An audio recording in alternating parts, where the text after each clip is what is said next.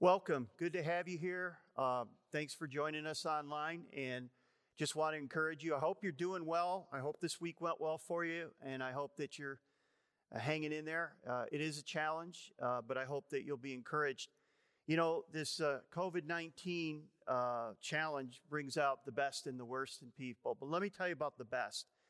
In New York City, they had a shortage of professional healthcare workers, and they had in 24-hour period, they had 1,000 people, retired healthcare workers, say, sign me up, and they volunteered to help in New York City. So that's just an example of some good things that are happening and people that are stepping up and doing good things. And we should be praying for specifically our healthcare workers and those who are in dangerous positions. But I want to take a moment and I want to laugh, and I want to just kind of have a moment where we just kind of go, and just kind of relax a little bit. So a number of years ago, I came across this video, and this series we're doing right now is called Life Interrupted, and that's kind of what's happening. We're being interrupted, and we don't know what tomorrow's going to bring, and we're not sure about a lot of things. And interruptions are a part of life. So I want to show you a video that I came across that I think is hilarious. And just watch it and enjoy. Scandals happen all the time. The question is, how do democracies respond to those scandals? And what will it mean for the wider region? I think one of your children's just walked in. I mean, shifting sands in the region. Do you think relations with the North may change? I would be surprised if they do. Pardon me. Here's Mom. My apologies. What's this going to mean for the region? My apologies. North Korea, South Korea's policy choices on North Korea. So I love a lot of things about that video. First, I love the little girl come in. She's just happy-go-lucky. And then there's like a little bit of a cringe moment where the dad kind of like, yeah, I'm doing something important here.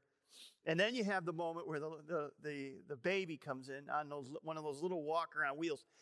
And I don't think they make those anymore. I remember my son Kyle went down a whole bunch of stairs at one of the churches I was at when he was a little baby. And I don't think they make them anymore because they're super dangerous.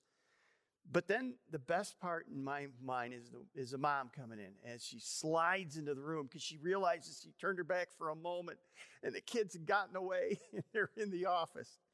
And then the last part is the best part where she kind of sneaks in to shut the door not knowing that she's on video. It's just a fun video, but it talks about how we get interrupted. And we want to talk about an interruption this weekend in the Old Testament, where a woman who is having a really hard time, she and her son, she's interrupted by a man of God, a prophet. And I'd love you to follow along with me. It's in 1 Kings chapter 17, 1 Kings 17, and we're going to start reading in verse 8. And the context is that the prophet Elijah is going to battle against King Ahaz and his wicked wife Jezebel. And so there's this whole duel thing going on, and Ahaz wants to kill Elijah, and Jezebel wants to kill all the prophets, and they're just getting ready to have this big standoff on the mountain between the prophets of God and the prophets of Baal. But in the midst of that, there's this incredible drought going on. So Elijah doesn't have anything to eat or anything to drink, and he finds this widow, and that's where we're going to pick up the story. So if you want to, I would love you to turn to 1 Kings chapter 17, verse 8. Let me read it to you. Then the word of the Lord came to him, that's Elijah, of course. Go at once to Zarephath in the region of Sidon and stay there. I have directed a widow there to supply you with food. So he went to Zarephath. When he came to the town gate, a widow was there gathering sticks. He called to her and asked, would you bring me a little water in a jar so that I may have a drink? As she was going to get it, he called, and bring me a piece of bread, please. So the widow replies, she says this, As surely as the Lord replied, I don't have any bread, only a handful of flour in a jar and a little olive oil in a jug. I am gathering a few sticks to take home and make a meal for myself and my son, that we may eat it and die. That's pretty dire, right? It's a really difficult situation. Now notice what Elijah says. Elijah said to her, don't be afraid. Go home and do as you have said. But first make me a small loaf of bread for me from what you have and bring it to me. And then make yourself something for yourself and your son. For this is what the Lord, the God of Israel, says. The jar of flour will not be used up, and the jar of oil will not run dry until the day the Lord sends rain on the land. She went away and did as Elijah had told her. So there was food every day for Elijah and for the woman and her family. For the jar of flour was not used up, and the jug of oil did not run dry, in keeping with the word of the Lord spoken by Elijah. What an amazing passage of Scripture. So we want to just kind of pull that apart and think about that for a minute. Look at the dire situation of this woman. She's in a really bad place. She's been in a bad place, but she's in a really bad place. No food, no crops, because there's been no rain. And some scholars believe that the drought lasted for 3 to 3.5 years. Elijah, the prophet of God, interrupts her life with a request. And he says, do you have something for me to drink? And can you make me a loaf? Give me a piece of bread. And she says, well, I don't even have that. And what I have was going to be our last meal. But here's the thing. He tells her, go make me this and, we'll take care of you. God will take care of you. She demonstrates faith in the midst of her own dire circumstances. In the midst of her own crisis, she shows faith. Now, if you read on the story, in the story, this is going to be one of the challenges in her life and in Elijah's life. There's going to be another one, and you can read about that later.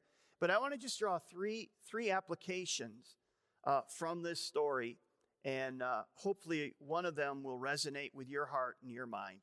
The first one is this. No matter what our circumstances, we can still choose to follow God.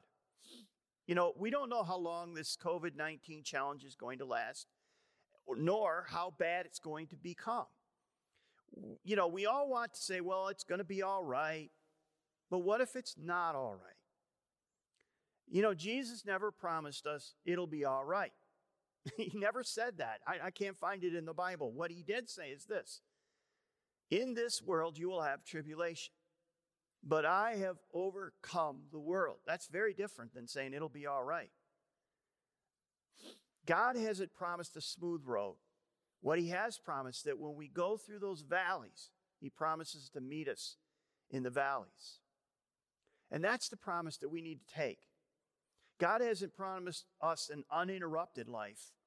He has promised that those interruptions can serve as a way for us to grow in our faith. Now, God has a plan and a purpose for every one of our lives. No one that is listening to me right now is an accident or is unvaluable or any of that. God has a plan and a purpose for your life. And we need to see that not this COVID-19 thing isn't something that's just happening to us, but something that God is using for us. God has always had a plan for us. And I love the passage from Paul in Ephesians. And this is what he says. This is verse 10. What an amazing passage he says. He says this, for we are God's handiwork, created in Christ Jesus to do good works. Notice, which God prepared in advance for us to do. This did not catch God by surprise. God is going to work his plan out through this in us.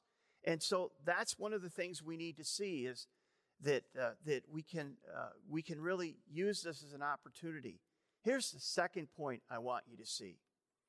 That no matter what circumstances, no matter what our circumstances, we can still choose to walk by faith. Now the woman demonstrates faith.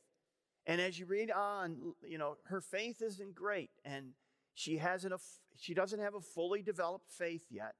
But she's trying. She's taking those steps.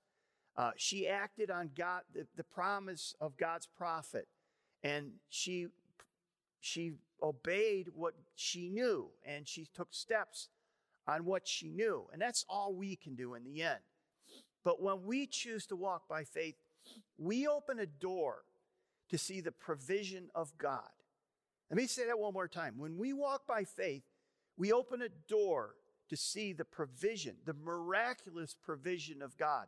And it may be that one of the reasons we're not seeing those provisions of God is because we're not willing to walk by faith. This woman saw a miracle, but she saw a miracle because she trusted the prophet. She trusted the word from God. And she took that step of faith and she saw a miracle. She experienced a miracle. And I believe we're living in a moment where God wants to reveal his powerful provision in our lives and in our family and our community. If we'll just look for him.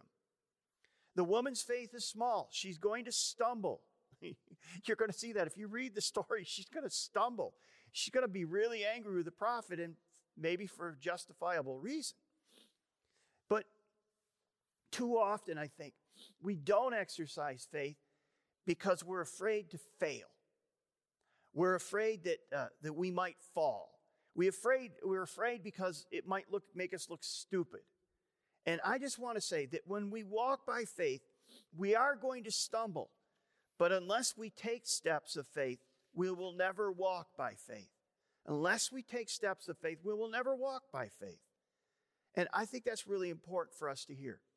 Have you ever watched babies learn to walk? I mean, the little baby in the video, she obviously couldn't walk.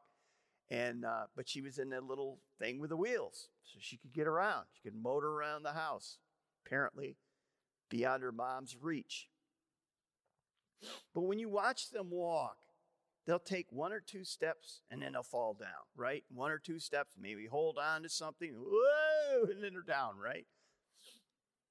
I want to show you a great promise that God has for you and for me when you take steps of faith. I want to show you this. So look at this verse here. I love this verse. Psalm 37, it says, "The Lord makes firm the steps of the one who delights in him.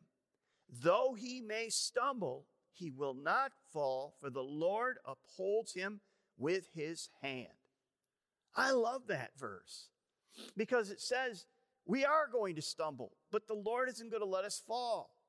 That when we take those steps of faith, we will stumble, but we won't fall. Now, here's the thing. When I kind of was reading this verse, and I read it, over the years, but when I just kind of was thinking through this verse, I was thinking of one of our grandkids, Malcolm. So I remember that recently, my oldest boy, Kyle, Malcolm is his second son, and Malcolm hasn't really felt like walking, and he's doing it. But I remember that Kyle was holding one of his hands, and I was holding one of his hands, and Malcolm was walking outside. And then every now and then, he'd catch his toe or something, and he would go like that. But he was holding onto our hands, so he never fell. And it was like, it didn't even, sometimes, you could just hold him and carry him because he was stumbling so much. And I think that's a great picture. Because we always say, well, if I fall, if I take those steps of faith, I'm going to stumble and I'm going to trip. And you will trip and you will stumble, but you will never fall because God has you in his hands. And I love that picture. We may stumble, but we will not fall because God has us in his hands. And notice, too, going back to the story of the woman, he provided for the woman every day until the drought was over. Her flour was never used up, and the oil never ran dry. God never left her hungry or hanging. And God will never leave you hungry or hanging. God loves you. So one of the most important verses, I think, is, and I want to read it to you. I'm not going to have it up, but you might want to write this reference down for later. It's Matthew chapter 6, verse 25.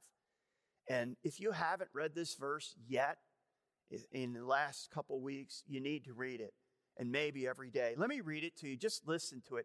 Maybe just close your eyes and listen to it and hear what he's saying. This is Jesus in the Sermon on the Mount. And he has a really powerful thing to say. Notice what he says. He says, therefore, I tell you, do not worry about your life, what you shall eat or drink, or your body, what you shall wear. Is not life more than food and the body more than clothes? Look at the birds of the air. They do not sow or reap or store away in barns, and yet your heavenly Father feeds them. Are you not much more valuable than they? And of course, the answer is yes, you are. Can any one of you, by worrying, add a single hour to your life? And why do you worry about your clothes? See how the flowers of the field grows? They do not labor nor spin. Yet I tell you that not even Solomon in all his splendor was dressed like one of these.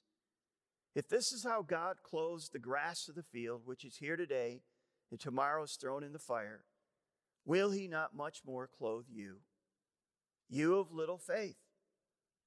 So do not worry, saying, what shall we eat, or what shall we drink, or what shall we wear? For the pagans run after all these things, and your heavenly Father knows that you need them. But seek first the kingdom of God and his righteousness, and all these things will be given to you as well. So I just want you to see that this is an incredible promise by Jesus. You know what Jesus is saying here? He's saying something that's really quite remarkable. He's essentially saying to us that I don't leave the birds hanging, and I won't leave you hanging either. Now, I don't know about you, but that's encouraging to me. It's encouraging to know that. For me, everything, here's just kind of what I'm going through, and I kind of shared this Wednesday night when we were in chat. I feel like I'm free falling. I feel like everything seems to be on pause. And I wonder, and this is kind of what I'm feeling, and I think maybe you are too. When do we get to hit the play button? When do we get to hit the play button? When are we going to be coming out of this? When is it going to be over? That's really what we want to know. But we're on pause. It feels like we're on pause now. Our lives are on pause. Now, here's the point. I want you to see this. God's plan for your life is not on pause. Notice what Paul says in Philippians. He says this in Philippians 1. He says, I thank my God every time I remember you in all my prayers for all of you. I always pray with joy, being confident of this, that he who began a good work in you will carry it out to completion until the day of Christ Jesus. Would you come and would you agree with me that what Paul is saying is that God has begun something and he's going to carry it out until the end, and he doesn't hit the pause in the midst of that? In fact, I would suggest that this COVID-19 challenge is part of God's plan to grow your faith, and maybe in an exponential way. It may be that your faith is going to grow faster during this period of time. It's possible. All right, well, let me share with you the last point that we want to look at this weekend. And it's this. No matter what our circumstances, we can still choose to serve others. No matter what our circumstances, we can still choose to serve others. So, going back to the woman, she was willing to serve the prophet, even though it required a great sacrifice on her part. And generally, serving others is going to cost us something. The greatest example we have of a servant is Jesus Christ. And the greatest gift that he could ever give was he gave his life. And so there's no greater servant and there's no greater sacrifice than Jesus. And he says, I'm not just going to tell you what to do. I'm going to show you what to do. I'm going to do it for you. And then you can do it for others. And that's kind of what I want to look at. This verse, this next verse is like, it's one of the key passages for Christians. And let me read it to you. It's Mark chapter 12, verse 30. Love the Lord your God with all your heart, with all your soul, with all your mind, and with all your strength. The second is like it, because he was asked, what are the two greatest commands? Love your neighbor as yourself. There is no command greater than these. So, essentially what Jesus is doing here is he's telling us that these are the two greatest commands. Now, here's the thing. He hasn't put these commands on a pause. He hasn't said, okay, for the time being, we're going to hold off on these two, but we'll get back to them down the road. When things go better, then we'll get back to them. He doesn't say that. God hasn't put his two great commands on pause. I wouldn't suggest that looking to God and looking out for others during this time is how God is going to make our faith grow. It's not something that we do because we should. It's the process of how God grows our faith. When we love the Lord our God with all our heart, mind, and our soul, and we love our neighbor as ourselves, we are demonstrating, we are exercising our faith. What did the woman do? The woman sacrificed for someone else. She looked to someone else. Now, it seems like as we look at this woman, we leave her in a better place than we found her. She's fed. She's had enough to survive a drought. She's been found faithful. Things seem like they're on an upbeat for her. But if you just read a little bit further, if you just go down to verse 17 of 1 Kings 17, you're going to see that she is going to have a much more serious challenge, one that is much greater than the challenge she had with even running out of food and water. And if you'd like to, you can read about that. But here's what I want to show you. Many times when we take those steps of faith, God teaches us something. But he teaches us something for the next challenge. And generally, the challenges get a little bit more difficult. And so what I want to suggest to you is this is a great opportunity for you to go into training, faith training, and to grow in your faith. And this story just illustrates that things don't always work out the way we want this side of heaven. We're always going to be faced with challenges to our faith. In the next few weeks, in the next few months, we're going to be writing new pages in our book of life. Let's write them by faith in God and service to others. And I just want to pray that God would be glorified as our faith grows more and more. I pray that he's going to be glorified as God uses us to bring more men, women, and young people into his kingdom and praising our Father in heaven. That's my goal. Let me tell you where we're going to go next weekend. Next weekend, we're going to look at 3 men who had their life interrupted by life, by something on the side of the road. And you know the story, but here's the hint. Luke chapter 10. Luke chapter 10. Look through that, and you'll see where we're going next weekend. But let me just say one last thing. The reason most of you are tuning in, the reason most of you are watching right now, is because you're part of the family of Christ. And you may or may not be connected to Hope Church. Most of you are. And I want to thank you, the many of you who have been financially supporting our community, our family during this challenging time. You've been doing it by giving regularly. And I just want to say thank you. Some of you have been mailing in your offering, and we've received those. Those have been very helpful. Many of you are giving consistently online. You set a goal to give, and you just haven't changed. You said, well, this isn't going to change how I'm going to give. That's kind of how Carol and I are going. We're just saying, well, this is going to change us. We're still going to do that. But you said the same thing. Some of you have even increased your giving online to help us during this time. I just want to say, for all of you who are giving, thank you so much. It means a lot. It's really super important, and I just can't tell you how important it is. Your family needs your help during this time. And if you haven't been giving, please, would you consider giving online? We're not going to make it if everyone doesn't do their part. So I want to challenge you to do that. So I want to say just one last thing. For those of you who are out of work, because I know I've talked to a few of you, let us know so we can pray for you and come alongside of you. If there's anything we can do, if you really get to a place where you need some help, would you please just let me know? And we're in this together because we're a family. And I hope to see you next weekend. And join me Wednesday for Chat with Matt. And I'd love to just chat with you. But for right now, I just want to close our time in prayer. Let's pray. Father, thank you for the encouragement of your word today. Help us to learn something. Help us to take those steps of faith.